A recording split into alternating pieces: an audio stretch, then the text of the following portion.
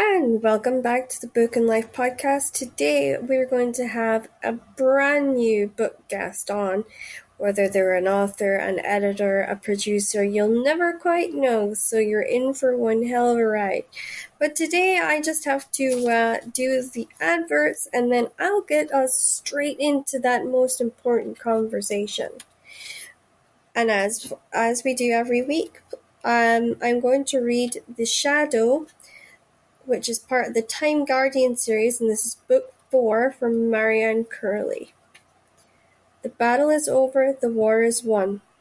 The prophecy complete, but life can't just pick up where it left off for Ethan, struggling to cope with tragic loss.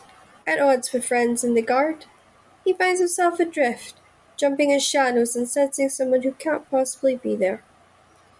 Blaming herself for the goddess Athena's death, Giselle swears revenge, to vilify the Immortals' plan for world domination.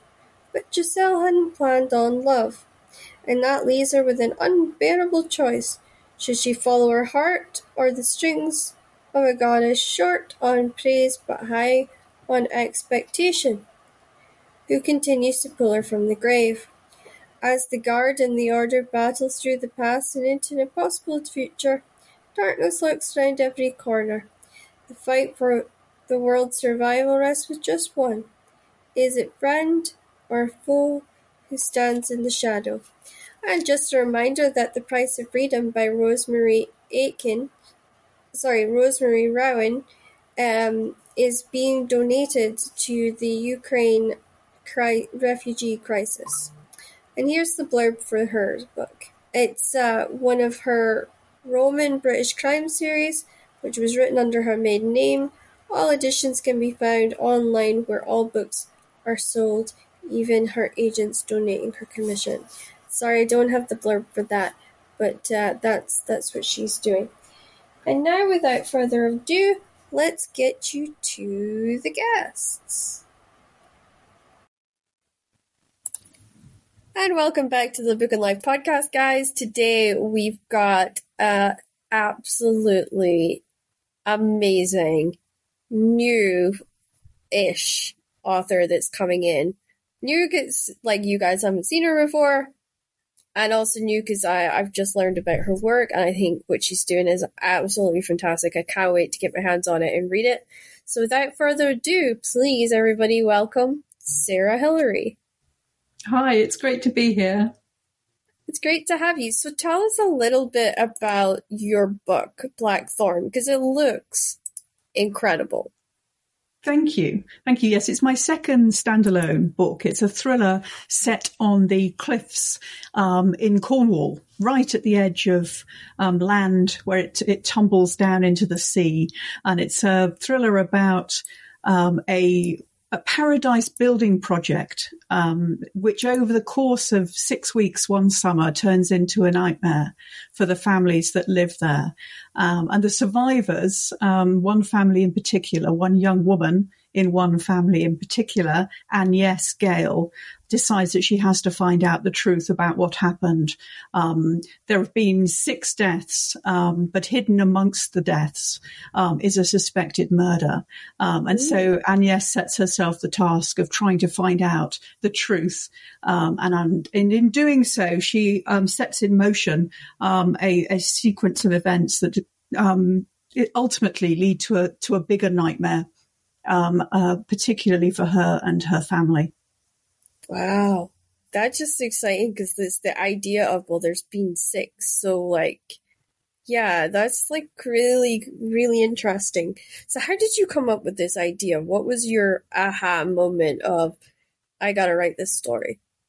It's a slightly strange starting place, in actual fact. It didn't start as an idea about writing a book about a murder hidden amongst a group of deaths, for example, which you might think it might. It didn't start one day as I stood at a cliff top in Cornwall looking down at the sea, or even with the idea of a paradise building project, which is a theme I've written about before.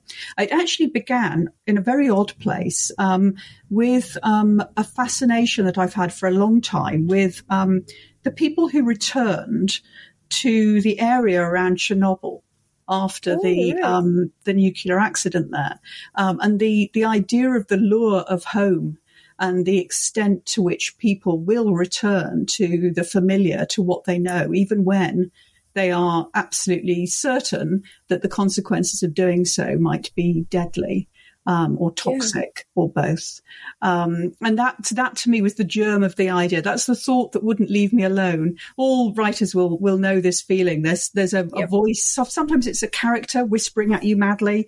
Sometimes it's an idea that you think of. That's not enough in that to make a story. That's Yeah. just an idea. But in fact, if it stays in your head long enough and starts to take root there, then it can in time develop into a story. And that's how Blackthorn came about. That's incredible because I know for me, like when I was doing my series, Marie's World, it was nuts. And, it was like I had just sort of the dance scene. Because I literally retired from there. But all the characters that me and my friends we had created just would not leave me alone. It was like they were persistent. And I remember saying to my husband, I'm like, I'm not a dancer anymore, so why do I keep thinking of all these stories that, because for how we set it up, Marie and Layla, which was the two centered characters for our dance stuff, was the catalyst for everybody else to web out around them. And so when we kind of lost a lot of our members, it seemed like the stories that I was creating for that died. But no, they just found another way to annoy me. So yes, ideas have a way of doing that, and thankfully, when we're writers, we can do something about that. It yeah, doesn't just end up being an annoying tick in the back of your head. You can actually create something new from it, and thank goodness we can. I mean, I was lucky because I met my co-author, and I was like, I don't know. Well, I knew wrestling. I'd grown up with wrestling, but I didn't know how to write it, and I didn't understand any of that. And I'd been training. I actually started out training as a wrestling writer under a guy called Vince Russo. And my co-author was like, we need to write this series. These two girls are crazy. So yeah, like understanding just how one idea can like spiderweb out, especially into other ideas and into other novels, can be a lot of fun. And I think you're onto something there as well, because you mentioned that you'd written sort of from a paradise standpoint before. So I think maybe that's your thread that's going to like keep you going for a little bit. You might have other ideas along the same lines. Absolutely. I think writers definitely do tend to return to certain themes again and again. Sometimes we don't even know we're doing it, and it takes a reader to point out to us that that's what we were doing. That's happened to me. And then when they've done that, you think, well, of course that's what I was doing. But sometimes it is utterly subconscious, and you don't know. And it is only somebody with the correct distance that can pull those threads together and actually see a pattern for you. And it's a big surprise and quite a strange feeling when it happens. Yeah, one of the things that I've learned, particularly from threads and readers, is my readers say, Crystal, you always seem to surround a time jump either in a bar or somebody having dinner. And I'm like, I actually sat and thought about it the other night because I was talking to somebody I was working with, and they were like, oh, you just did that by coincidence. And I'm like, no, that's actually something novelists do. Like, we all map certain time jump spots so that we've got like a return point. So you're almost hitting like the reset button. Okay, this is 5 years later and they're having dinner, or 5 years later and they're at a bar, because that's what those characters do. So I thought it was quite amusing when you said that, because I'd never really thought on the small details that I had made a point in making until they were like, oh, you tend to have that one focal point where they all seem to kind of regather. Yes. Yeah. So what made you kind of enter into crime writing? What was your fascination?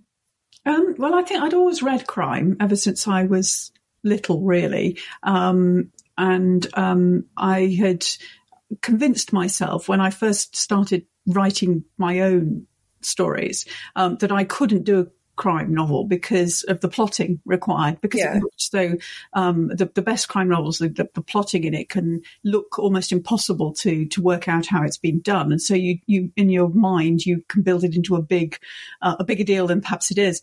Yeah. And so I put off writing a crime novel for a long time. I wrote short stories. I'd written other kinds of fiction. But and then a friend of mine said, well, what is plot anyway? It's just a series of coat hangers that you hang your story on. And Yeah. that sort of took all the fear out of it for me because it made it so mundane sounding. I still don't plot. But then once I discovered that lots of writers don't plot, like Ian Rankin, then it became a lot easier to deal with the fact that I don't plot. I felt less like I was breaking the rules and Yeah. more like it was just the way that I was meant to write. And I think ultimately, obviously, character is plot is character. So characters are always what fascinate me. And I'm fascinated by the darkness in characters. I always have been. And so in many ways, a different friend had said to me, well, you write darkness really well. You love writing darkness. And that means that you should be a crime writer. Right. There was that as well. But I think my favorite books are crime novels. My favorite writers are crime writers. So, it was a happy moment when I decided to throw my lot in with them, and also the kindest and most welcoming of sort of fiction genres. I think I've only ever made friends, been supported, been encouraged, and cheered on by all kinds of crime writers, from the world famous ones at the top of their game to the newcomers. It is genuinely a very inclusive community, and I'm really pleased and proud to be part of it. I wonder if that's because when you're writing crime, you're thinking about how to do each other in. So there's almost that element of, I'm not going to get on that person's bad side just in case. Well, that's a really interesting twist on the normal way it gets explained, certainly by crime writers, is that we get all our demons out on the page. And then in real life, we're lovely people.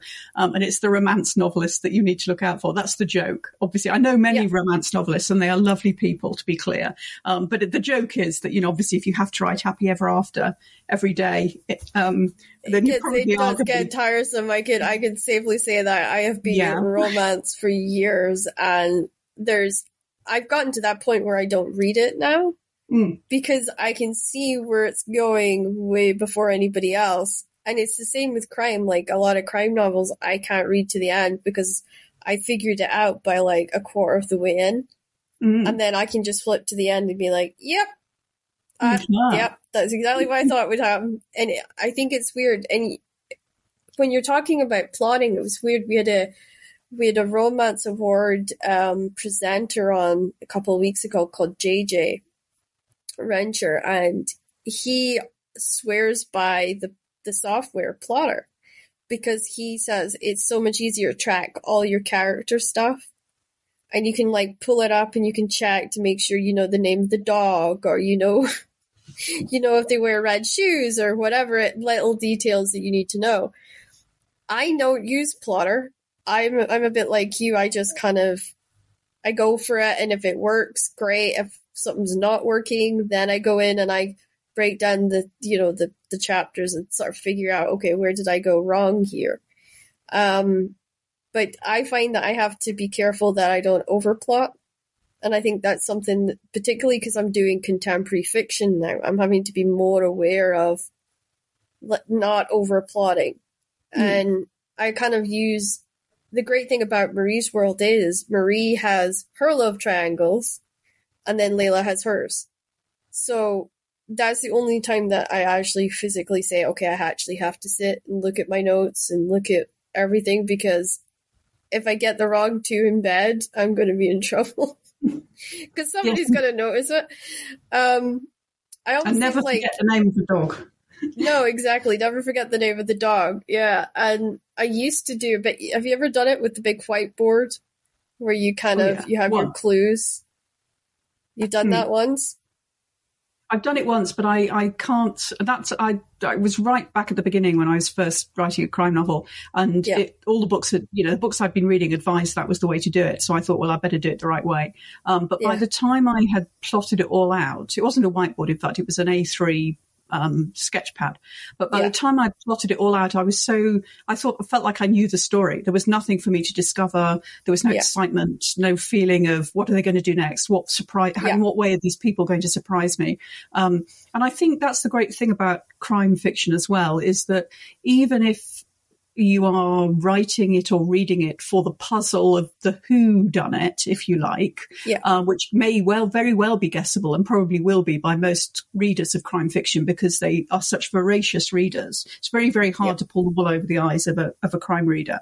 But the why done it, which was for me always the most fascinating part of a novel anyway, is it has so many different variants on it. So if you've ever attended a murder mystery dinner, I've done several in my time, and I've done one. Prizes normally go to people that you have to guess two things. You have to guess who done it, and you have to guess the motive. You have to guess the why done it, and you'd be surprised the number of people who can guess a who done it, but they get it completely no idea wrong for the motive. Yeah.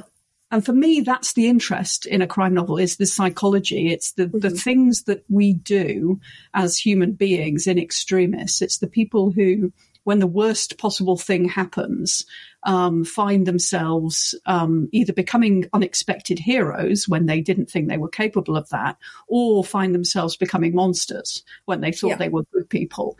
And I think there's almost endless permutations of that. And that is such a rich and fertile ground. I think that's why people keep returning to crime, either as writers or as readers. I hope so, anyway. I think you're right, because a lot of the time, even if I have figured out the book and I do continue to read on, it is purely because I haven't figured out the motive. But as soon as I figure out the motive and I figure out who's done it, that's when I kind of get really... I say, okay, I know how that ends. And I set it aside. But I mean, one of I never really did read crime until later on in my life, because my grandmother always convinced me that it would give me nightmares. But mind you, she thought Catherine Cookson would give me nightmares. So as she, you will. So I picked up, I got sent a copy of Fiona Cummings' The Bone Collector when that first came out, and it hadn't been published. I was just starting to do blogs. I was starting to promote, and I was like, crap, I like crime. And that was me. Like, I started reading all the different kinds of crime that I could get into. And I liked the psychology, because one of the things that I'd grown up with in historical is the way those characters are built. And the fact that these, particularly Catherine Cookson, if you go back to her, she was having very serious conversations really early in her career. But it was her characters that were actually pushing the envelope, because she was thinking about them in a 3D positive way. And that was like, okay, I really like this. I'm not, and that's why I do what I do with my characters, and trying to make it as rounded and as much of an experience as humanly possible. And that's what I love about yours, because as soon as I read the press release, I'm like, these are 3D characters. There's nothing flat about this. So I was excited when I got offered the book, because I'm like, yeah, I'm actually looking forward to reviewing this one, whereas I might not throw it across the room like I've done for a couple others recently. Fingers crossed. Yeah, I mean, but you get some books that they're just, particularly romance, sometimes can be so predictable that you just get to that point of reading, you're like, oh, here comes the twist, here comes the big breakup, here comes the big sad moment, that you kind of just, you get depressed, and you're like, ugh. Especially if you've written it for years, because you can tell. And so that's why I'm struggling with romance at the moment. So I'm excited to get my hands on some crime and have some, I call it my holiday time, where I can read and relax. Relax with a good crime novel. Yes, I think that's the way to think of it. That has to sound weird, right? To say relax. No, that sounds absolutely right. It's interesting you said your grandmother warned you off books that would scare you, because my mother used to give me books for the purpose of scaring me. Even though she's pretty scared of, she would give me books that she said had frightened her so badly she couldn't keep them in the house any longer. Yes. She, like me, I think she liked to be scared. I think there is a certain element in all of us where we have that sort of vicarious experiencing of darkness, and from the security of our own sofa or our own armchair. It's exactly, a way in which we can we can dip our toes in the darkness, and think about it without actually being, genuinely in the grip of it. Although a great crime novel can make your pulse race. And I mean, Yeah, it Fiona's book can. is brilliant. The Collector is fantastic. So what a great way to start. I'm not surprised you got hooked after you read that. It's a I fantastic. I also read it in the worst possible setting because I read it in hospital. Oh no. Okay. Yes, not And of good. course, if you know anything about the story, you'll get why that was Yes, maybe not a good idea at the time. no. Oh well, at least it didn't put you off. No, it did put me off, but it did make me very aware of who was around me for a while. Yes, But it'll do that. it's also funny because where I grew up, there's kind of the olden day viewpoint from particularly when I was growing up was let's scare the female members of the Shetland community to stay on the island. There was a sense of, oh, if you go to Glasgow, you'll get stabbed. If you go to Edinburgh, you'll get beaten to death. If you go down to London, you'll get shot. That, there was like almost these terrifying stories that they would just constantly hit you with. And I kind of rebelled very young and went, oh, I'm just going to go south, because Shetland is such a small place. I honestly felt suffocated. But Shetland has some incredible crime writers up there. Yes, And I I was going to swear say, it's because there's long winters and they want to do each other in. But yeah, yes, whoever came up with those ideas to put you off didn't really understand human psychology, did they? Especially for young really people. They should have tried a bit of reverse psychology, telling you that, that these places were uncool or something. And then you might have been more likely. It's certainly not by telling you that they sounded so dangerous. Anyway, and as you pointed out, crime came to Shetland. You didn't have to go looking for it. No, I didn't. And it was weird because we were living there 3 years ago with my mum and dad, and we'd just been up and somebody actually got murdered. And it was like the first murder in Shetland in almost like 50 years or something, like 20, 30 years. And the chaos on the island was insane because none of the police had to do anything.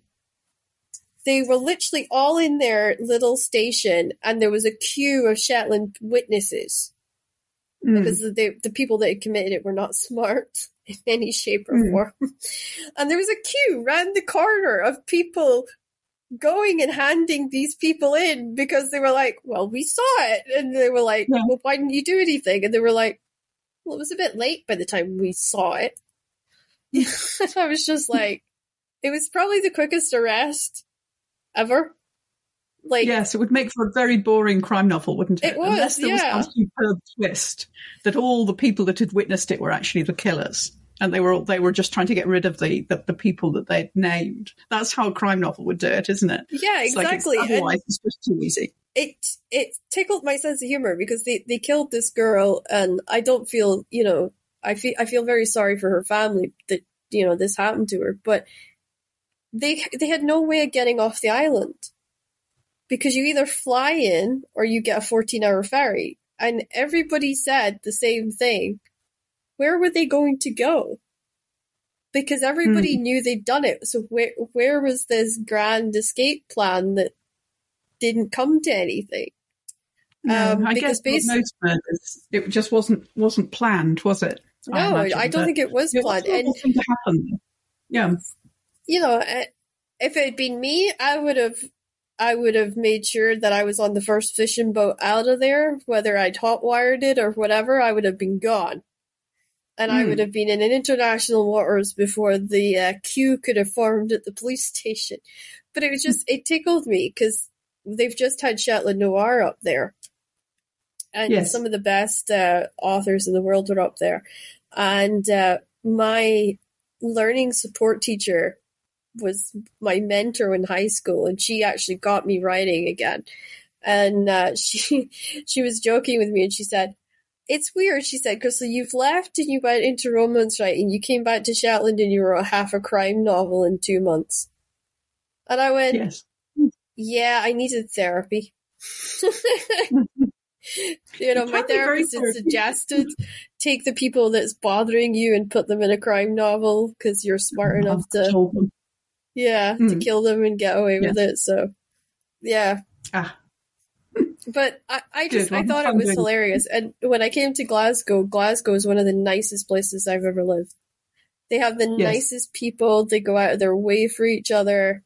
Yes, it's a lovely city. It is. It's an absolutely lovely city. Does it have its crime? Yes. Is there murders? Yes. But to me, it's such a different place than what it's portrayed as. So and then I actually ended up marrying a man from Glasgow. So really disappointed my grandmother, but oh well. Oh well, I'm sure she got over it. I hope she did anyway. Yeah, she did. A few years later, when we went back up, she took one look at Ian and she was like, she thought she was looking at her husband, and she was madly in love with him again. So yeah, because she was pretty far into her dementia at that point. So, bless her. But yeah, it was so funny when he walked in and she went, oh, "Look, there's the love of my life," and Ian just sort of looking around as to say, "Hey." Just that kind of 6'3" guy, just sort of. And she bless her, she flirted with him the entire time. It was so cute. Good. He was beetroot because he didn't know what to say. No, of course not. He wouldn't, would he? Still, it could have been worse. She could have gone, I knew this would happen if you went to Glasgow, and thrown him out of the room. So I guess it was a nicer greeting than he might have been anticipating. It was, yeah. And it was kind of like the running gag in my family. Oh, Crystal's going to end up with somebody in wrestling. And it was kind of like, I was always lectured at length about how I needed the appropriate husband, a husband with money and all this sort of weird and wonderful things. And I always wanted the normal people in my life. Like, I wasn't fascinated by, I don't want to say that I love performers, but I never wanted to be with a performer. So I kind of had that sense of grounding from the very beginning. So yeah, and I think that plays into writing as well, because what we take from our own lives, we put into our work. Anything that we see, anything we experience, all goes in. And particularly for me, that was something I wanted to present when I started getting into my own journey. So if I'd had a performer partner, it would have driven me mad, because I think we would have been trying to outdo each other all the time. So now I have a quiet man who unfortunately shares the same name as the writer of James Bond. Oh, well, we can't all be perfect. No. It's funny, though, when I introduce him to people and I go, yeah, his name's Ian Fleming, and then we have the 5-minute conversation, you know? It's a nice icebreaker. It's a good icebreaker, yeah, exactly. And he does really well when he goes to signings and stuff. People generally flock to him, so it's very helpful. Yes, good. Earning his keep. Yes. So tell us about what you've been reading. Is there anything that's really kind of standing out to you at the moment? So I love reading, and I think all writers should be reading all the time. In fact, I get quite jealous of the way writing eats into my reading time sometimes. I always have the most teetering and to be read pile in the world. And I get sent quite a lot of proofs, and it's always really gratifying to do that. Plus then there's the pleasure of rereading, which I had sacrificed at one point, not that long ago, in the interests of concentrating on reading new things, particularly proofs that I was being sent. But actually, I love rereading. I'm on a big Dick Francis binge reread at the moment. The books I first read when I was a teenager. So I've been obsessed with doing a lot of rereading in that respect. But but in terms of what I have read recently that is new and that your listeners could be plucking off the shelves. Well, you mentioned Fiona Cummings earlier. Yes. And so her new one, All of Us Are Broken, I'm excited to see that one. Yeah. Yes, that's fantastic. So I read that one a while ago, and it's another fantastic book in her Saul Anguish series, which links right the way back to The Collector, in fact. So that's quite exciting in that one sense as well. I made that connection actually to her on the podcast. I said, wait, isn't that boy the one from the Bone Collector? She went, yeah. And she was so excited that it clicked in my head. and I hadn't even gone Yes. back to read The Bone Collector. It was just there. So I'm Yeah. excited because I want to see what where he goes, Yes, almost. absolutely. Well, I think he's a really, really amazing. There's such a different detective character, Yeah, and I love. I love his sort of partner in crime, if you like, Blue, yeah. the narcoleptic forensic pathologist. Who I think is just fantastic invention. Fiona's got such a fertile mind; it's amazing. I've just been reading Megan Abbott's new book, Beware the Woman, Okay. which is amazing. It's like a sort of almost, it's got a flavour of Rebecca, which people often refer to there being a flavour of Rebecca in a lot of things. I said that Yeah. about my previous standalone, Fragile, and also possibly about Blackthorn. But actually, hers is more to the Mrs. Danvers angle of Rebecca, who's always been one of my favourite characters in fiction, Mrs. Danvers, I think. So it's nice to see that happening there. And I have been and then today I got very, very excited because I've just received Mick Herron's new book, The Oh, Secret wow. Hours, Yeah. which isn't out until September, but Yeah. it's not part of his Slow Horses series. Actually, it's a standalone, but it's Oh, wow. absolutely got me in its thrall already. I'm not even all the way through the first chapter, and it's just fantastic. So that's going to be the rest of my weekend wrapped up as I stick with that. So I have to ask, But have you tried M.W. Craven yet? Because we had him on the show, and he's such a do you mean funny Mike guy. Craven? MJ Craven? Mike Craven? Yeah, Mike Craven, yeah. Yeah, He goes yeah. with No, he's brilliant. M.W. He's Craven. fantastic. Yeah, yeah. That's right. That's right. He's just like Fiona. He's shortlisted for the Fixton's Crime Novel of the Year. Oh, wow. So it's very exciting to see so many great writers and friends who are on that list. It's a fan that we're really, all of us are really looking forward to Harrogate in a couple of weeks' time. It's come around so quickly. It does. Like all the festivals, like you almost think, oh, that's months away. And then you look at your calendar and you're like, oh, wait, crap, it's like 3 weeks away. Like the time just sort of goes so fast, you know? Like I'm the same. Like I just relaunched Summer of Him, which was my very first dance into erotica and sort of more adult kind of work. And then I was like, my publisher was like, well, we're going to start pre-ordering your new one at the end of the month. And I'm like, wait, I just got used to the fact this one's relaunching. Like, just give me a chance here. But I signed the contract for doing one book a month for the next 3 years. So I'm going to have to yeah, I know. So I'm going to have to get used to one book a month. Yeah, for 3 years. Yeah. Oh, right. Okay. How are you writing a book in a month? Oh, I have a stockpile, so I'm not actually writing one a month. You're publishing a book a month. You're not actually writing from scratch a book a month. No, not from scratch. I had a stockpile before I agreed, because I kind of figured ahead of time. I'm like, if she offers me this, I'll need to find a way to survive the writing aspect of it. Because usually editing takes me a month because I'm dyslexic, so I have to really sort of take it 20 pages, have a break, 20 pages, have a break. Yes. And so, yeah, the agreeing to releasing one book a month for the next 3 years just sort of felt like, whoa, that's a lot. Yes.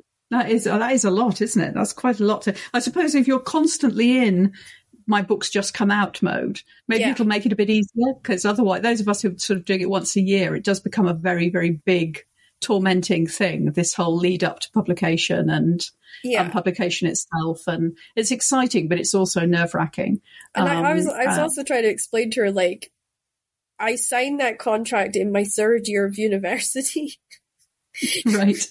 Of course I did, you know, and I've got 1 year of uni left, and I'm also doing this podcast full time. I'm a script writer, so I'm working with different people for that, and I'm just like, my life is shrunk from like this nice, pleasant, calm, quiet life that I used to have to now the schedule where I'm terrified to open my diary to see what's coming next.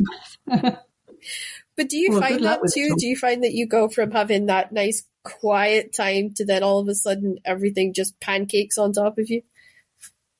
It can feel a bit like that, I think, particularly around publication time. And it's always slightly strange because normally for me, as a new book comes out, I've just about submitted the next book. Mm-hmm. So I've just finished, in inverted commas, pre-edits, a new book. And so that's the book that's most uppermost in my mind. And then you're signing up to do lots of events like podcasts and all of these kinds of things to talk about the book that hasn't actually come out yet, but feels to you as if it was done a long time ago because you finished editing it a long time ago.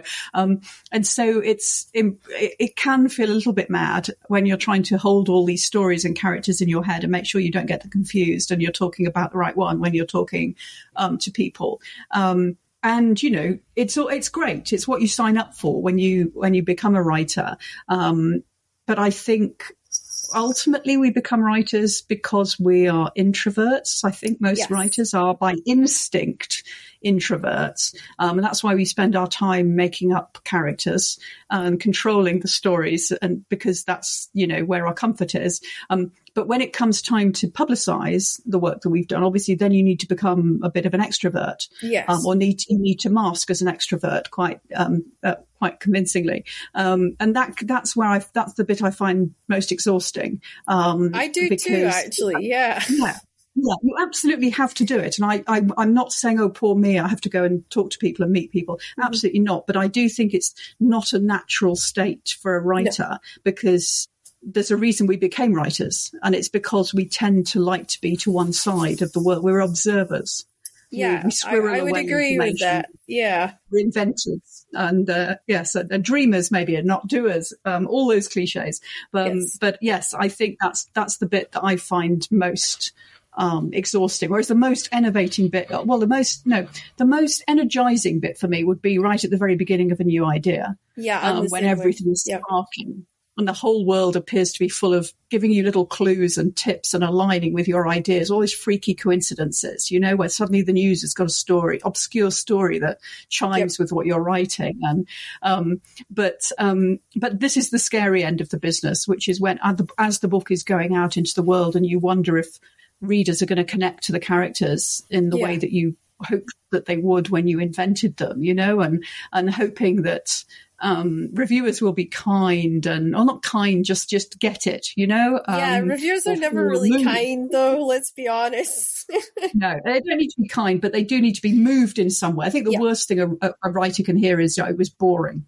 Yes, a book was I've boring. had that. The book you wrote was boring. That's much worse than somebody gets upset. I prefer it was boring to I could not finish it. Yes, that's a difficult one, isn't it? I do think it's I dread seeing that's that quite one. a hard one to hear. Yeah. I actually came up with this self-promise to myself. I'm like, I'm not going to read any more reviews because it can feel like you just lose all your confidence, and you've got talent. Yes. You must have talent if you're published, but you almost kind of have that moment of self-doubt in regards to, oh, well, this particular person didn't get it, so what did I do wrong? And you have that kind of panic mode. When it comes to me doing events, I'm super lucky that I did drama and I did dancing as a young person, because it means I can almost not fake it, but I almost create like a persona character within myself. And then no matter what event, if I'm doing a romance event, I have a certain look and I have a certain way of talking at that event that's completely different to how I might do an adult romance interaction. So I learned to be able to compartmentalize. And I think that's something I've noticed with all the crime writers we've had on the show, is everyone's really good at compartmentalizing. I wonder if that's like, there's got to be something a therapist can say about our great ability to compartmentalize ourselves, our characters, and our stories. Like, there's got to be something in our brains that's slightly different. I think you're probably right. I think also it's just because when you're in the business of writing, when you're right in the heat of it and you're inventing a story and characters talking to you in your head, you're a bit nuts, aren't you? That's when a therapist is probably going to earn some good money from you. And you do lose some of your social skills. I remember once I'd spent about 2 or 3 weeks just writing to a deadline towards the end of one of my books a few years ago. And then I had to meet up with my brother who I hadn't seen for a while at the weekend, and I couldn't frame a sentence properly. I just found that I'd lost the ability to converse. Yeah. Because everything I've been doing had been internalized. So we do, if we're going to survive and navigate social situations whilst being writers, we do have to be able to compartmentalize, because otherwise we're just muttering to ourselves and sort of. It's so funny you say that. It's so funny you say that, because when I've been working with somebody lately, and the amount of times they'll say to me, "You do know that even though I'm like super intelligent, I don't know what you're thinking. Like, I know where you're going, I know what you're trying to do, but I'm not in your head. So can you please be concise with me and make sense?" And I have to stop and I have to go, because every time, particularly when you're doing a novel adaptation to film, there's almost that way where you're trying to keep the characters as pure to what the book was, but then you're also trying to fight the directors and the producers and the other writers to kind of make them almost line up. And I get accused of writing highbrow, which I never knew that I did until I actually started doing the script writing and I'm like, wait, I'm a highbrow writer? When did that happen? Or I get told, "Crystal, coherent sentences, please." Because in my head, I'm still in that film with the character, but they're kind of staring at me like, what's she thinking? What's she doing? What's she supposed to be saying right now? You know? So I'm adapting to those situations. It's easier for me when I'm with the readers, because I can like touch on something and a reader will go, "Oh, yeah, I remember that," or whatever it is. Yes. But one of my favorite tours, I had Ian drive me. He actually ended up knowing the story better than I did. Because of dyslexia, you have to read aloud, and that can be extremely difficult if you're dyslexic to read aloud. So I would practice these pieces from the book, and I ended up reading the book from the very beginning to the very end to him. And I swear he was like, I think he was going to beat me with that book. Honestly, I really do. Because when there was like moments where I couldn't answer questions because I couldn't figure out what character they were talking about, I would just look at him and he would mouth the name to me, and then it would come back and I could almost like piece it together. So, amazing! Well, he's definitely a keeper, isn't he? Yeah. So there's a trick to everybody. If you struggle on book tours and you need that kind of help, find somebody that you can get them to drive, you read the story to them, and then they can keep you right when you're doing all these events. Because honestly, I don't think I could have gone through 6 days of touring without him prompting me. I was just, because I was also writing on those 6 days. I was writing the next one in the series. Yes. Because that's something else that people don't realize, is that you don't get to just write at home a lot of the time. If you're on media tours and all this other stuff, you take your computer with you, or you take your notepads with you, or you take your whatever with you, and you're constantly mapping, or you're writing the next one, because you're talking about that when you're getting all those voices for the next part. And I think that's something I like to stress on this show, is because it's super important for everybody to know that writers, we might look like we're not doing anything, but I guarantee you we're doing like 50 things at one time. Would you agree with that statement? Yes, definitely. I think you're absolutely right to say that, a writer needs a lot of thinking time as well. So I hear this all the time, loved ones, family members, friends might think you're staring into space. Yeah. Sometimes just gazing into the distance, but actually that's the breathing space where the story comes alive. And I've been caught out once or twice in the past where I've thought I know how many days I've got before my deadline. Yeah. And I know how many words I can write in a day. Yeah. And then I try and apply maths to it. I struggle with that. Danger with that. Yes. Danger with that. Well, I just read a brilliant line in Mick Herron's new book where he says, "Maths is a bunch of bloody bastards." And I thought, I agree with that. I agree with that. Yes. Yeah. if you try, but what I've forgotten to add in, of course, the vital bit of maths I'd forgotten was the breathing space, was the thinking time. And that is, you can't just write, especially when you've not plotted, which is the way I write. You need to take a step back and let it settle, and let the voices of the characters tell you, what's going on with them. Yeah. And so I do think that's the point at which we probably look maddest to the outside world. The bit where they expect to see us with a notebook or with our fingers on a keyboard, but they don't expect to see us gazing into the distance, apparently doing nothing. Or staring at someone and not realizing that you're staring at somebody. Yes. It's just something I do.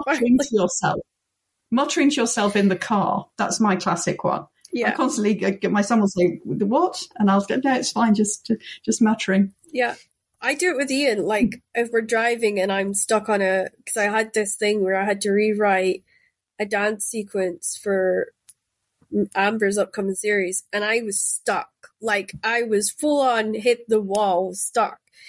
And I just started muttering, and he cannot stand it if I mutter, so I started talking to him about the dance sequence and about why I was stuck. And by the time we got to Tim Hortons, which unfortunately is my addiction, I'd figured out the problem. And then I was like, I've got it. It does really help. Yeah. Make it I find you don't always need an Ian in the car either for that. If you're in the car on your own, you put your voice memo on your phone. Yeah. You can mutter to yourself and ask yourself questions. I find that's really useful. Ask questions of the plot and questions of the characters. And then by the time you've talked it through, as you say, suddenly you'll have that light bulb moment. And you'll know you will still look like a mad person, but you will have the answer to the plot. So it will have been worth it. One of the worst things that I do, and Ian's family catches me doing this all the time, is see if you're having conversations with people and the conversation's kind of not interesting you, then my brain starts to replace it with conversations that's going on in my book or things that I'm writing, and then I sort of drift out of the conversation. And then somebody will catch me and be like, "So what's your opinion, Crystal?" And I'll be like, yes, no, yes, or whatever I can think of in that 2-second span of how the hell do I get out of the fact that I've just zoned out of their conversation because Harold is doing something in my head or I suddenly burst out laughing for no reason. Yeah, that's another in a way their fault for not being a better conversationalist. I think. Yeah, if their conversation would be more interesting. Yeah. Although maybe it's just our own writing is more interesting to us than the average conversation. I think that's the problem, isn't it? It is, definitely. That we are. When we're in the heat of a book, that's more exciting than real life. And that's another reason why we're writers, is because our real lives don't tend to be as challenging. Exactly, in different ways. In different ways, exactly. Do you ever get a character that you just, no matter how much you write their story, they don't leave you alone? Like, there's always that one character that always comes back to you at some point and just harasses you. Yes, definitely. And when I was writing a series, I was really grateful for that because I needed them to stick around. If they'd shut up halfway through the series, it would have been annoying, to say the least. Nightmare, yes. But, and I do like a book. I must admit, I tend to write. There's the rule of thumb, isn't there, to end a book when the reader can guess what's going to happen next. Yeah. You get out at that point. That's, you don't need to spell it all out. You don't need to have a traditional, black and white ending. And I think because life doesn't have those, I always feel it's a little bit odd when it goes, and then everything was fine, the end, I kind of roll my eyes whenever I see that, and I know I shouldn't, but I do. And then I'm like, oh, yeah. What I love is the ones where you are still thinking about the characters after you've closed the book. Yeah. So I will always aim for an ending where it's not ambiguous, because it's a fine line between ambiguity and sort of a predictable certainty. I think there needs to be a nice poised sweet spot where the reader can imagine what's going to happen next.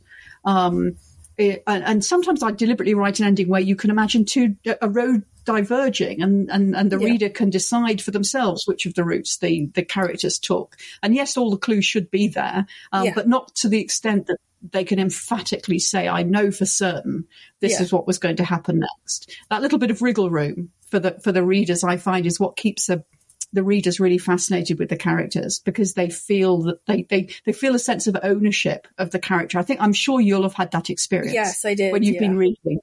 You'll get that thing where you'll suddenly go, I know this character so well. I know what they would do if they were confronted with this situation. I know what they're going to do next. You don't need to tell me, writer. I now own this character. Yeah. And it's a strange feeling for a writer. You feel at once proud that you've created such a great character, but you also feel slightly jealous because you're like, no, that was my character. Yeah, you're kind of almost like, wait, though, but you don't really know them because they live in my head almost. Yeah.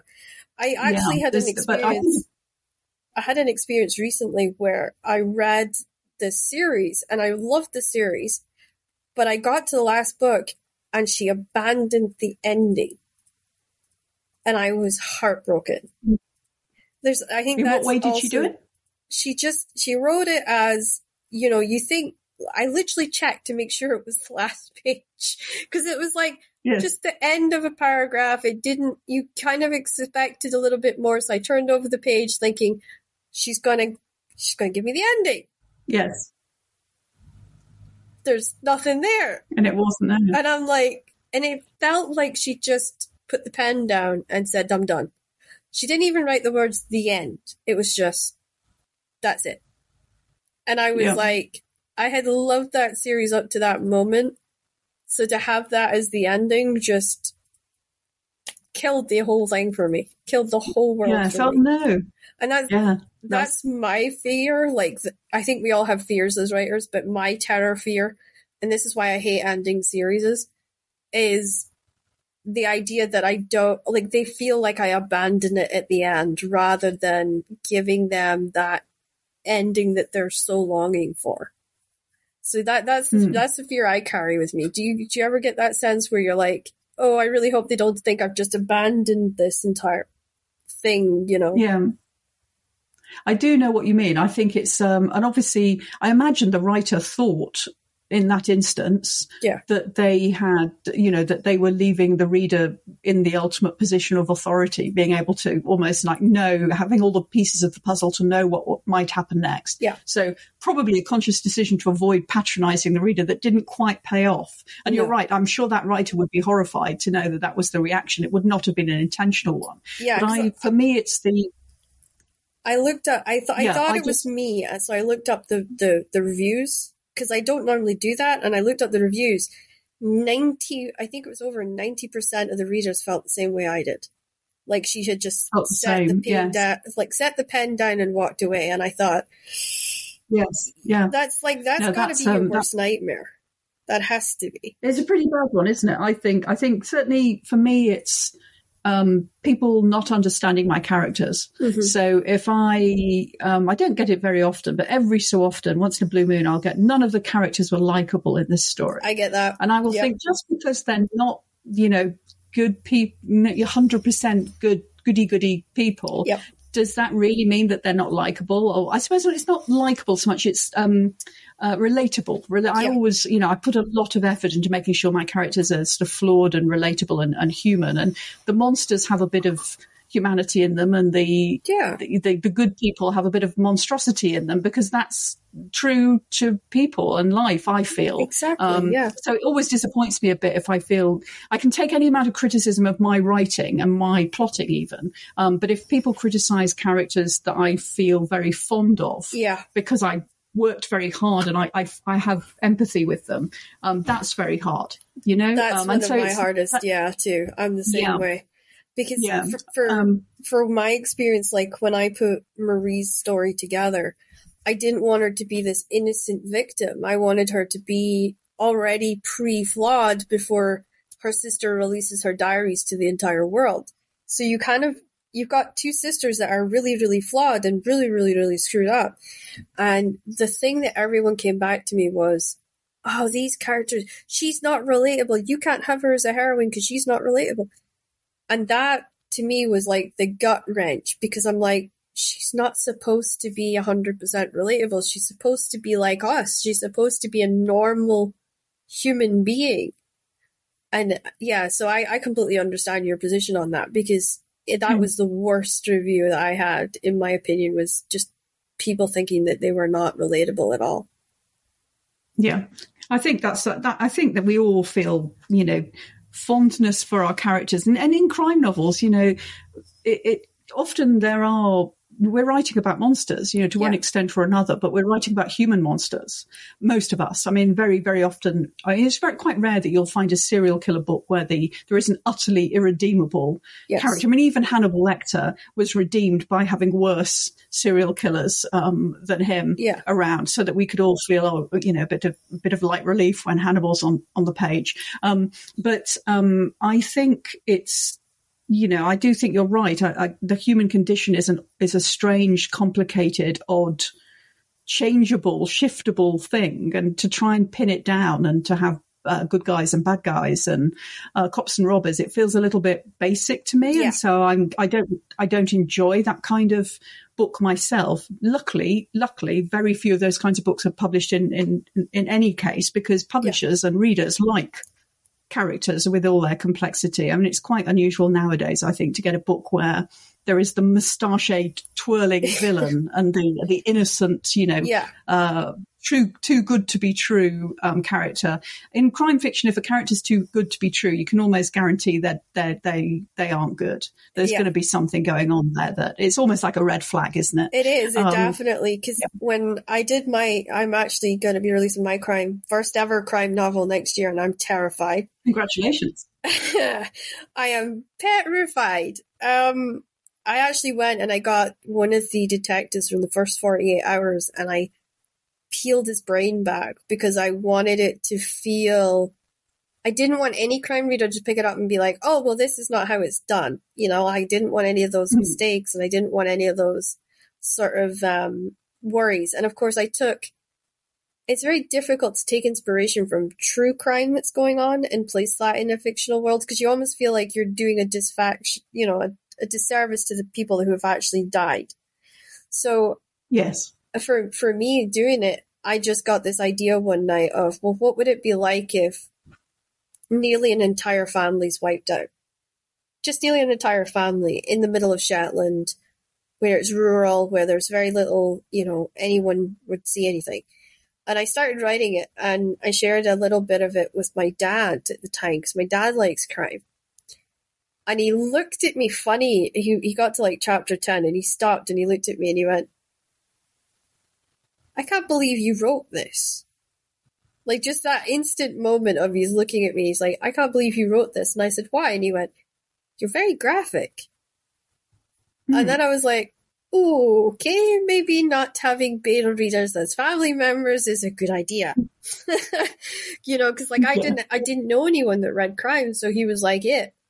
And I suddenly realized, ooh, yes, Dad looks at me funny now. Yes.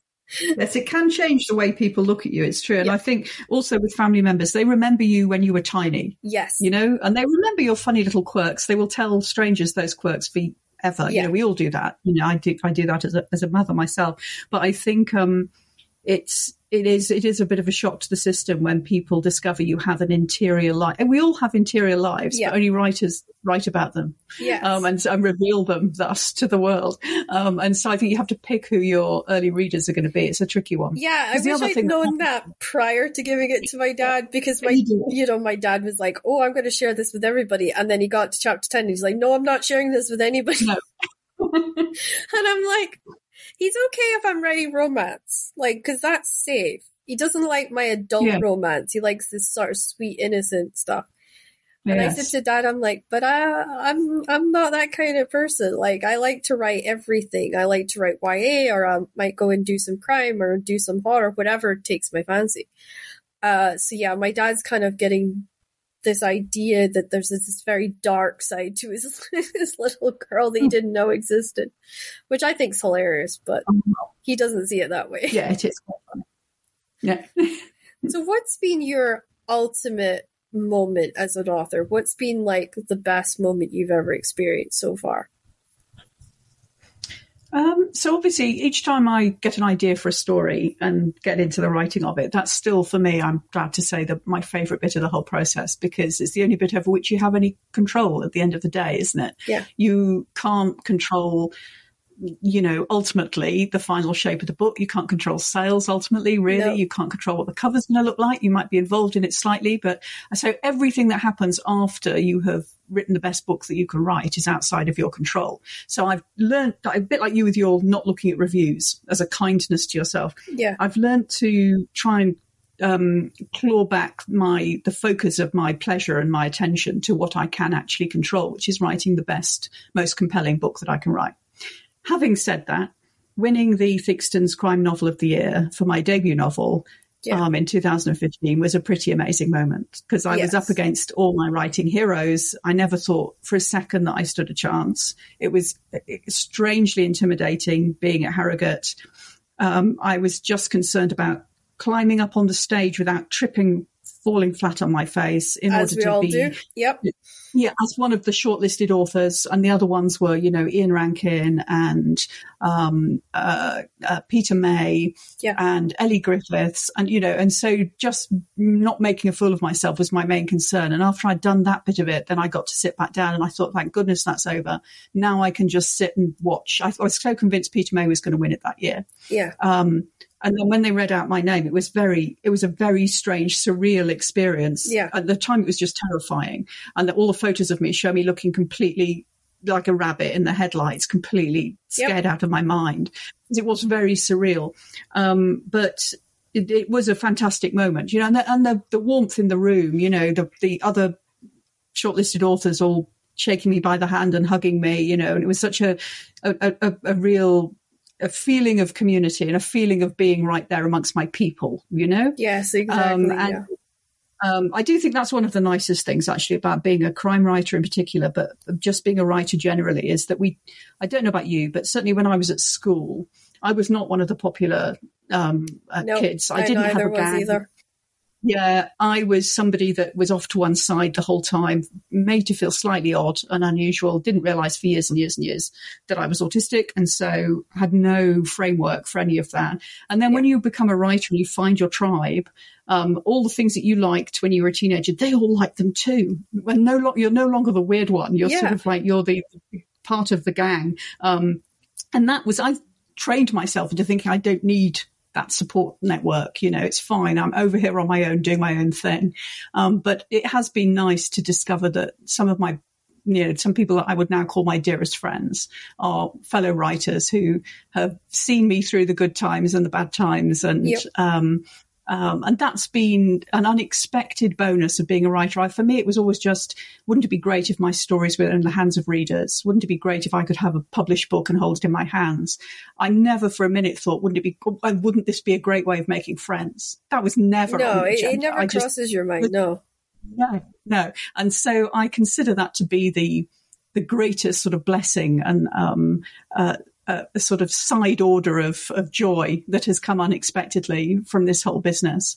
But at the end of the day, I still like just sitting on my own with making up good guys, bad guys, everybody in between, setting all the story in motion, trying to trick a reader, coming up with twists that are surprising yet inevitable. I mean, that great ending where you go, that I've learned, and it sounds a bit odd, but I haven't found my tribe yet, because I don't really fit into romance, and I don't fit into wrestling, really, because I'm not a wrestler, and I'm not a famous wrestling writer, and I don't work on a wrestling company or in TV or anything. So, I'm still trying to find where I fit, but saying that, I've had wrestlers who reached I got sepsis 3 years ago, and they literally just the texts and the messages and the love that just suddenly showed up in my phone going, oh my God, are you okay? We saw, you posted something, you were in the hospital, and, then you went dark for a week. What's going on with you? Just that moment of feeling like I wasn't alone. And that was something I'd grown up feeling like after I hit my teens. I was in high school. I didn't have my friends I grew up in the hospital with. So it was almost like an isolation of, I was trying desperately hard to fit in, but I couldn't figure out how to fit in. And it wasn't until much later that I realized my dyslexia was affecting how I fit in with everyone. And I was like, oh, this is why. It's not because I'm skinny and I'm not not because I'm not good at sports. No, it's because I used to write poetry and I used to write all the time in class. Not notes like I should have been writing, but Yes. ideas and stuff. And it wasn't until I started publishing that I started to kind of gain a little bit of friends here and there. But I'm still waiting to find that kind of that one area where I'm like, yeah, this is my tribe, this is my group. Yeah. I just feel very Well, kind of you like may I'm find it riding the with line. crime. Yeah.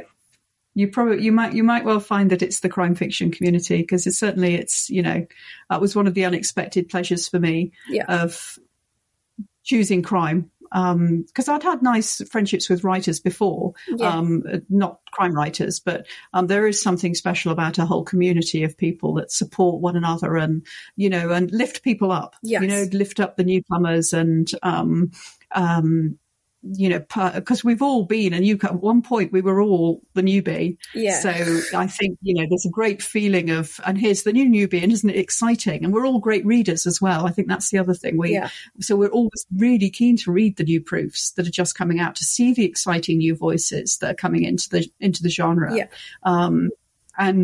So fingers crossed that you'll feel I'm a part sure of that that you're one. going to meet Seamus and think this is a very quirky guy. I mean, that's the only thing I can really say. I think he's good. Because I kind of took the idea from sort of my being up in Shetland, but as living there almost kind of like an outsider. Because even though I've got Shetland blood in me, I'm married to somebody that isn't from the island. So it's almost like you get pushed into that kind of outsider bubble. So I didn't realize that was going to create Seamus the way that Seamus was created. I'll send you coffee when it comes out, but I am terrified Brilliant. it's going to be awful. Well, if it's being published, it's unlikely to be, because that's what publishers exist to make sure that the good stuff gets put out. Yes, but that doesn't mean that I'm not going to sit there and chew my nails for the first week. We can't. Yeah. The worst thing you can do as a writer, I think, is to get complacent. Yes. And to sit there thinking, well, obviously I've written a fantastic book. Everyone's going to realize it's fantastic. And I've never had that feeling yet. Every time when the new one comes out, I'm a total disaster for 2 weeks. Yeah, I think that's absolutely natural. And I have heard very well-established writers saying that, especially if they teach as well, that the students that they know are the greatest students, the ones who are constantly racked by self-doubt. Yeah. Imposter syndrome, all the rest of those things are part of being a self-critical and self-aware writer, I think. I hope I never get to the point where I think, obviously that was a fantastic book and you're an idiot if you didn't think so, because I definitely have the imposter syndrome thing. As I said, I was working with a script doctor, that's what I was looking for. And I remember texting them saying, I've got imposter syndrome. I think I've completely screwed up. And they were like, no, you've not. And script writers are not as fancy with their words as we are. So I got, no, you're not. Shut up. And that was it. Just very blunt, very to the point. But to them, being a script doctor, they're there to fix your script, to get it to what it needs to be, or the best version it needs to be. So there is almost that. It's kind of like going through the editing process where you feel that nervousness and then you feel, confidence levels just disappeared. And then you come out the other side and you're like, holy crap, did I really write this? Now that we've gone through all the pain and childbirthing and the laboring and the, crying in the middle of the night that you think, you're totally absolutely rubbish. Now it's out there and you're like, oh, okay, I can survive this, So I'm going through that 2 times over a month at the moment, because I've got the script process and then I have the novel editing process. So yes, husband thinks I'm a basket case at the moment. Yeah. Oh well, as long as he keeps remembering your characters' names to prompt you at events. Yes. He bless him. He drove me to Falkirk and he said, I'm not coming in this time, but gave me a list of prompts that he knew that I would forget when it came to because they were recording me too, and it was the first time I've had a author event recorded, and I'm like, ooh, this is nerve-wracking. So yeah, and I also realized I had to go get my hair dyed because my whole head was grey because I hadn't dyed it in like a Right. year. Right. And I was like, can't really show up being 34 years old but looking like I'm 46. So there was also that element of, oh crap, I need to go to the hairdressers. Oh no. Well, you got through it. Yeah. So well done. But I think we all have that kind of feeling of that horror moment where we're like, okay, we've got to go out and do this kind of author thing. Oh crap, we need to look the part. Because there is now an expectation of creating memories with our jobs now. It's not as simple as turning up in your sort of your t-shirt and your jeans to sign a bunch of books. You actually have to look, I always say you have to look presentable to people. You have to kind of fit this superstar image that they assume that you are before you ever show up. Do you get that feeling when you're doing that kind of stuff?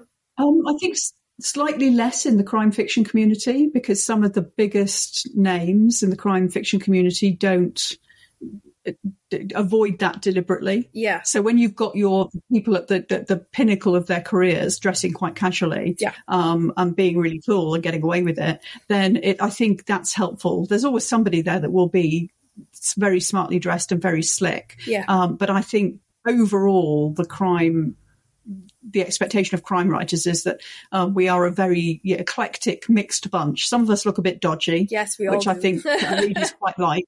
Yeah, and some of us look too good to be true, which is, by design, half the course. Yes.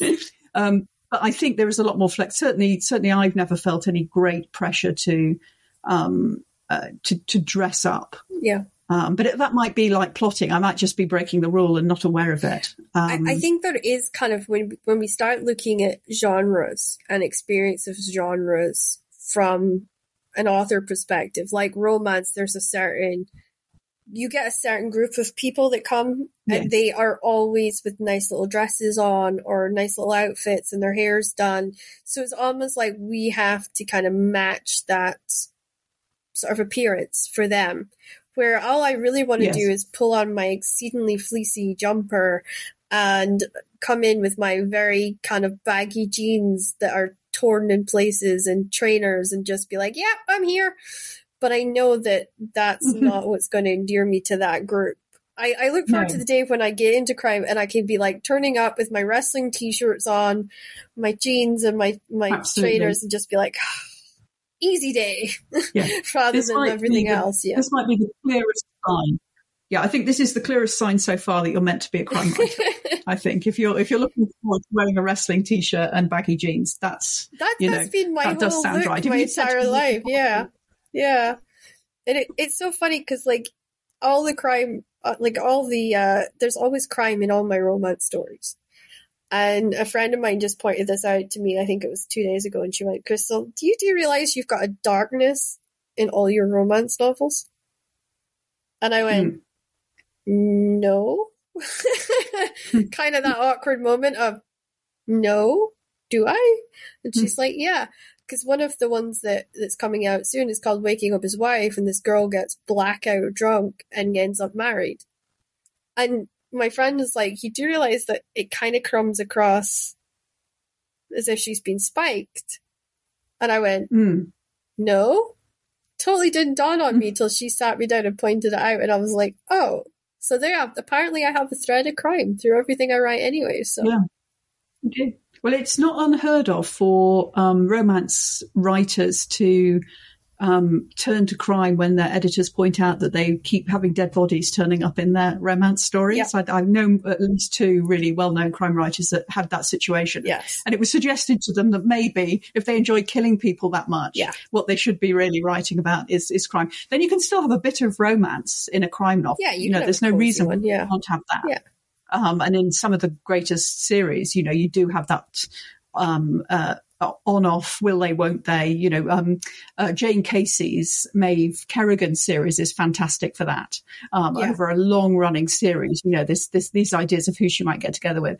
And so you can play that long game. But I don't think that you are honor bound to have a happy ending, for example. Which I hate. To follow any of the formula that you were saying, you feel gets in the way or makes it predictable a bit, maybe in romance. Yeah, and it's kind of weird because I look at Marcy Taylor and I think that woman is so poetic with her descriptions. It's very similar to how I write. I like to bring up the visuals. I love to bring up the graphic kind of, so that you're having that instant gut reaction to something. And particularly, I didn't notice it till I did a grief story. And essentially, this guy rolls over in the middle of the night and finds his wife's passed. And then he's sort of sent into this tailspin of, well, maybe if I'd put the fire on before I went to bed, maybe she wouldn't have passed. That whole stages of grief. And my editor goes, this isn't a grief novel, Crystal. You've written what could have been a great crime novel if you'd actually seen it as a crime novel rather than a story of a man overcoming the loss of his wife. And I went, okay. So I'll be interested to see how everyone reacts to the McLeod's investigations, which is the title that we've gone for. Right. So yeah, I'm nervous because I've done that one, but I've also done an espionage thriller. Oh, right. But I thought it's it was horror, so I'm still having this argument with the editor. I think we do that though, because when we're writing, do you not feel like even in crime, you must have that kind of moment where you're writing it and you think it fits into one bracket, and then somebody turns around and says, well, technically it also fits in here. Do you ever get that? It can happen because there's a lot of crime fiction is a very broad church. So you'll get everything from sort of cozy mystery at one end, or taking it to its extreme, novels where cats are the detectives, which are quite popular in America, not so much over here. And then you've got sort of, the very grisly tableau serial killing, maybe at the other end of the scale. Yeah. And in between there, you've got noir, you've got domestic noir, you've got psychological thriller, you've got gothic, which is a whole new favorite subgenre. So yes, and I think, again, my rule of thumb tends to be that's the job for the publisher team to come up to decide where they're going to. Obviously, they should do it in consultation with you. They should say, what my editor did was sit me down and say, so what is it that you are writing about really? What are the recurrent themes in your writing? What are you trying to write about? What do you want to write about? Yeah. And from that, we extrapolated the right way, the right subgenre that fitted what I was doing. I think the worst thing for a writer would be if an editor or a publisher made a random decision that you were writing noir. Yeah. When in fact you weren't, and they were telling you that that's how they were going to market it, because I don't think many publishers would do that. I think it would be I've only a tricky one to pull once, and I caught it really early because they classed something as romance, and it wasn't. It was contemporary fiction, and I caught it, and I was like, this doesn't fit the tropes of romance, and it was just a simple mistake because they had focused in on the love triangles, and they couldn't see by that, and then I had to explain sort of like the bigger elements that they had missed because they were just expecting it to be a romance.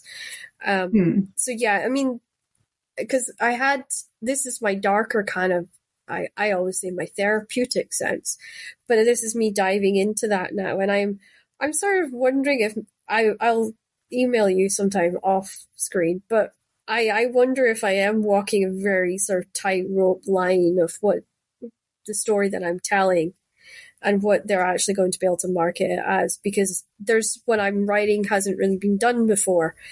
And I think, that's where this kind of debate is kind of coming in, because it's not following the set rules almost. I think certainly in terms of flexibility and reader expectations, I think that crime has a really wide remit. Yeah. So you can have, and there are, including sort of cross genre, so you'll have supernatural thrillers. Yes. You can have ghost detective stories. I read one recently that I didn't know. I picked it up thinking it was crime and it wasn't, and I was like, the hell is this? So I know that feeling. And I actually think readers, because they're reading so many, crime readers are reading so many books a week generally, which is why there's such a great appetite for more of these books to be published all the time. Yes, some of them might want a formulaic, the thing they feel comfortable with. But actually, there's also a really voracious appetite for seeing what's new, what's coming up next. And so when you go to Harrogate, one of the most popular panels that you will ever attend will be the Fresh Blood one, which Val McDermott chairs, because people want to be right at the forefront of what's the new thing, what's the next thing that's going to come out, what's different about it. Yeah. And Val always picks things that are really different. Yeah. So you don't go into that room expecting to be told, here's the new, whatever it might be. Here's the latest Agatha Christie style novel. People are going into that room expecting to be told that there's something brand new and exciting that hasn't been done before. Yeah, and that's a really nice element of the crime community too. And that's what I feel is great about having these crime talks on this podcast, because I've never been able to follow the proper formula. For whatever reason, my brain's like, oh no, I don't like this, so I'm changing this and this and this and this. Which is great for me. Not so great when I hand it to my editor and she then reads it and goes, oh, Crystal's just thrown the rules out the window this time round. Okay. But I think, yes, there's rules, but I think sometimes it's good to just kind of say, I want to be different, and I'm not trying to be different. I'm just following this story, and I'm trying not to push it into a pigeonhole that doesn't work for it. I think that's the story comes first. Yeah, the story. I think that comes back to the same point, and the only thing we have control over the story, and not how it gets marketed, how it gets shaped, what words appear on the back jacket, how it's what goes into the press release. That's somebody else's business. Yes. So all we can do is stay true to the story and the characters and tell the most compelling and original story that we can tell. Exactly. Well, how do you go about balancing your normal life and your writing life? Like, do you have a formula? Do you have a strict routine? How do you kind of go about balancing it? It tends to be a practical thing with me. So I am a morning person. So when I'm writing a first draft, I will get up early and do my writing at the beginning of the day. Gets to 4:00, I'm useless. Yeah. That's my reading time. That's my catching up with my TV programs time. Yeah. The morning is my writing time, but I will. When I'm writing a first draft, then I will prioritize the writing time. I get quite jealous and protective of my writing time when I'm working on a new draft. When I'm between drafts and waiting for edits to come back or waiting for a new book to come out, then I tend to be catching up with things to clear my desk so that when I'm then writing something new, so I'll get ahead on everything. But I do a bit of teaching as well. I teach an online crime writing course, thriller writing course. I also am a Royal Literary Fund fellow, so I teach at university in term time a couple of days a week. Wow. So I have a range of different things that I do, but they all touch on writing to one extent or another, which is helpful. When I was first starting out as a writer, I had a job that wasn't connected directly to writing, and that was more difficult to manage that because then you really had to compartmentalize. Yeah, and it's very soul whereas now everything I'm doing is kind of connected to writing somehow, even if it isn't all to do with crime writing. Yeah. So yes, I think it is. It's down to that trick, isn't it, of compartmentalizing. This is the point at which I'm always very grateful for my autism being very. Everything is smart tasked to within an inch of its life. Yes. Everything is, organized in my mind. I know exactly what I've got to do by what dates. I've never missed a deadline yet. Shouldn't say that. Touch wood. Everybody touch wood on this one. That's when it helps to be a control freak. Yeah. You just jinxed yourself. Obviously, then when you write, you try to stay loose when you're doing the writing because you don't want the writing to become over as formulaic and controlled. But the things around it, it's a bit of the swan, isn't it? Yes. So that what people see of you on the surface is elegant and smooth, and below the surface, it's a mad fight to keep moving forward. Yeah, I mean, that's what I found. Like, I found routine. I live by my calendar because my brain, as soon as I get to 8:00 at night, I can't write anymore because what comes out of me is going to be rubbish. So I know that if I write early in the morning or in the middle of the night, those are my two best times. And so sometimes my husband will roll over in bed and it'll be 5:00 in the morning and I'll be through writing because something's woke me up that I just can't resist. But yeah, it's like routine. I drive him nuts because I plan everything to the last hour.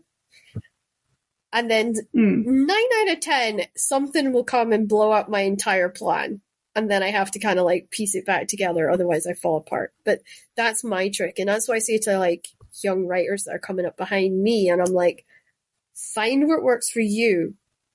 In a way, yes, it's great to take all these courses and stuff, but the only way to find yourself and find out what's good for you is to do it, is to be writing, is to get yourself in a position where you're writing every day, whether it's for 10 minutes, whether it's for 3 hours, whatever it is.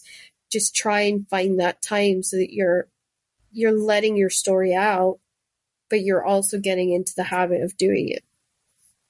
Would you agree that's good advice? Definitely. I think that's definitely. No, I do think write a bit every day, and read. And read. That's the other thing. There's a school of thought that says you shouldn't read whilst you're writing because it's a distraction, and you might pick up the cadence of the reading and might come across in your writing. It might influence it. Now that can happen sometimes, but the easy way to avoid that is to read outside of your own genre, or to read nonfiction, or to read poetry. So that but I do think it's a bit like saying to a landscape artist, you've got to stay in a room and draw a landscape. You're not allowed to actually go and look at landscape. Which is whilst you're doing it. So to tell a reader that they can't read when they're writing is madness, because we all began life as readers. Yeah, we did. We didn't, the first thing we did to do with books was not writing, it was reading.